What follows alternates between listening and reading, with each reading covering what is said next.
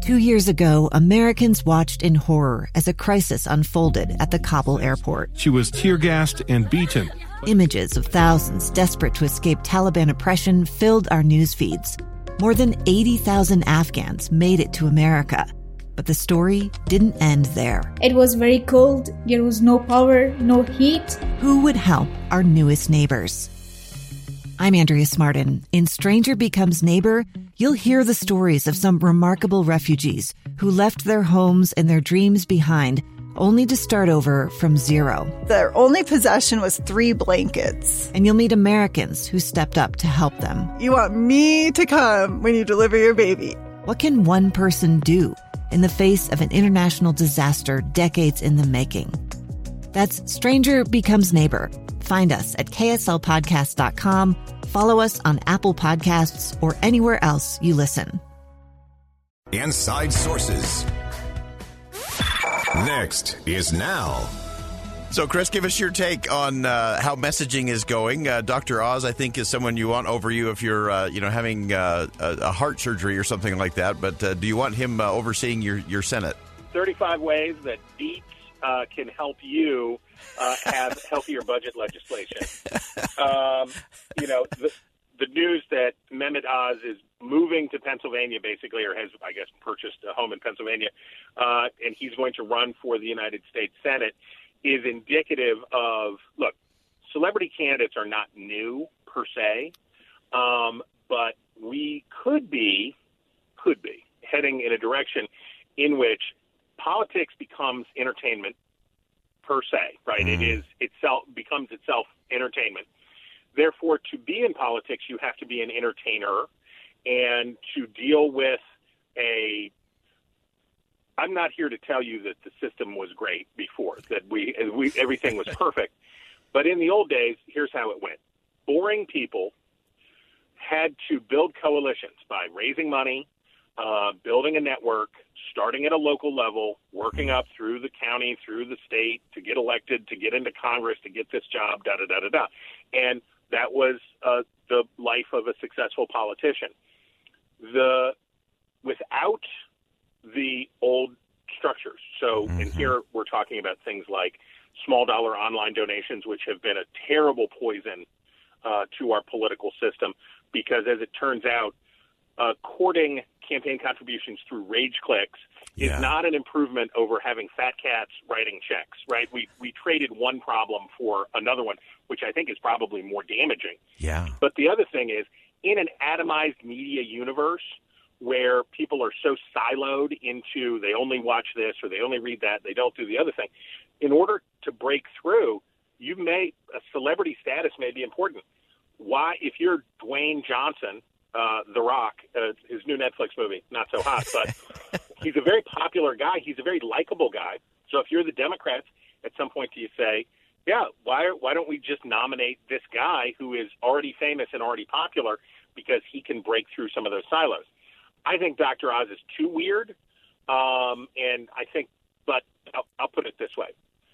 Pennsylvania, of all of the states where the Republicans are on defense in a serious way, Pennsylvania looks like the hardest one.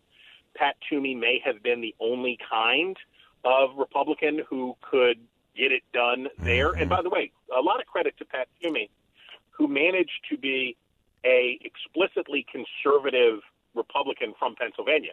Now, he had to do some fancy footwork, and he had to pick his moments, but he managed to put together a very conservative voting record and stayed true to himself while representing a state that is more left than right. I think when you look at the Senate map, Ohio, who knows? Ohio's gotten a lot more Republican. Arizona looks really hard for Republicans right now because their primary it is not clear that their primary is going to produce a good candidate. Georgia, we'll see in Georgia another celebrity candidate, Herschel Walker, the beloved Georgia football star. That I have to think that Walker has to be favored to win simply because Raphael Warnock is a terrible fit for the state, right? Yeah. He got in on a fluke, and I have to think that he's the most vulnerable incumbent Democrat. I don't know whether Walker can be a disciplined enough candidate to cash in on that, I think it would be better for Republicans if they played it a little safer, but we'll see. Pennsylvania stands out as the place where Republicans have the toughest battle space, right? Yeah.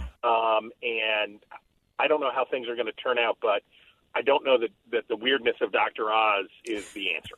Yeah, and contrasting Dr. Oz to Pat Toomey is now Pat Toomey may have been a former football player, but that was a different era, and a guy who always came with a really sharp pencil and looking at all the zeros in a significant way. I don't think Dr. Oz is going to be looking at that. It may be the beet juice treatment that you're talking about.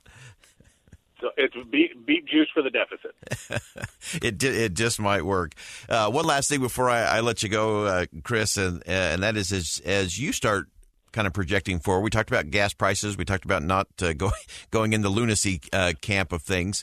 What else is out there that might be just under the radar that no one's really talking about yet, but you've got your eye on that we should be at least kind of monitoring as we roll into 2022 that could have an impact as we get towards the back half of the year? You know the story about the two fish, right? The two young fish that go out for a swim, and they go out in the morning, and an old fish is swimming up in the other direction, and he says, "Morning, boys, how's the water?" And the two young fish swim along for another minute, and then one looks at the other one and says, "What's water?" We very often don't know what we're swimming in, right? The things that are around us, George Orwell put it, to see the nose on one's face requires a daily struggle. And that is the truth. And what we have forgotten a lot about in our politics right now is this is about coronavirus, right? This is about the discussion that we are having nationally is still about coronavirus. The Virginia election and the New Jersey election were both about coronavirus. In Virginia, they said it was the schools, but it was really about the schools' response to coronavirus.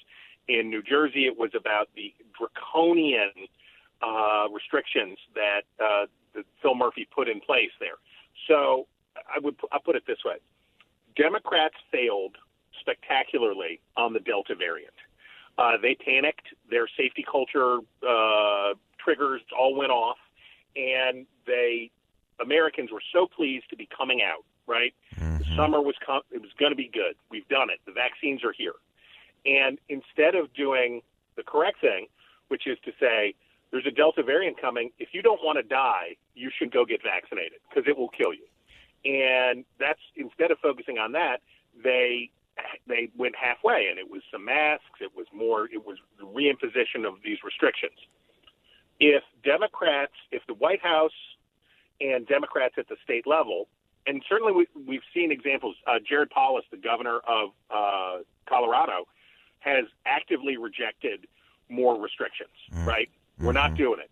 Go get your boosters. Go get vaccinated. We're not doing it. The single biggest test for Democrats in a lot of ways is going to be whether they can, among their own number, convince themselves that a vaccine-forward approach, to be confident in that and not slip back into panicky shutdown stuff.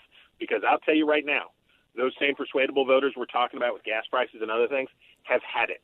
They have absolutely had it with lockdowns and restrictions. Biden knows it. We'll see whether he can convince his party of it. Yeah. Great insight as always, and always helping us get to that struggle for the truth. That is the struggle every day. And Chris Stirewalt helps us break into that, break through that, and realize what we're actually swimming in. Chris, thank you so much for making time for us today. I love being with you. Have a great day.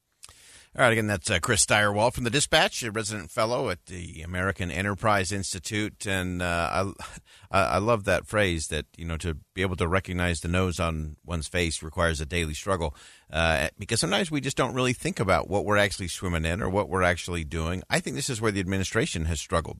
They're not really paying attention to what the American people are swimming in and how that's playing out, and so all of those things are really fascinating things for me to look at. And it also gets to this point that Chris made, which was about this performative kind of politics and what does it take to actually win.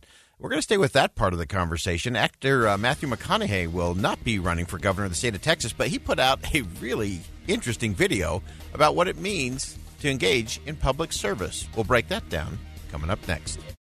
A stranger with a gun came upon two teens taking pictures under a rising full moon. But violence is only the beginning of this story. Sometimes I thought, there are no miracles. Yeah, there are. And this is a big one. I'm Amy Donaldson, and I've spent my career talking about how lives are undone by violence. The Letter is a podcast about how lives are remade. Follow The Letter at theletterpodcast.com or wherever you get your podcasts.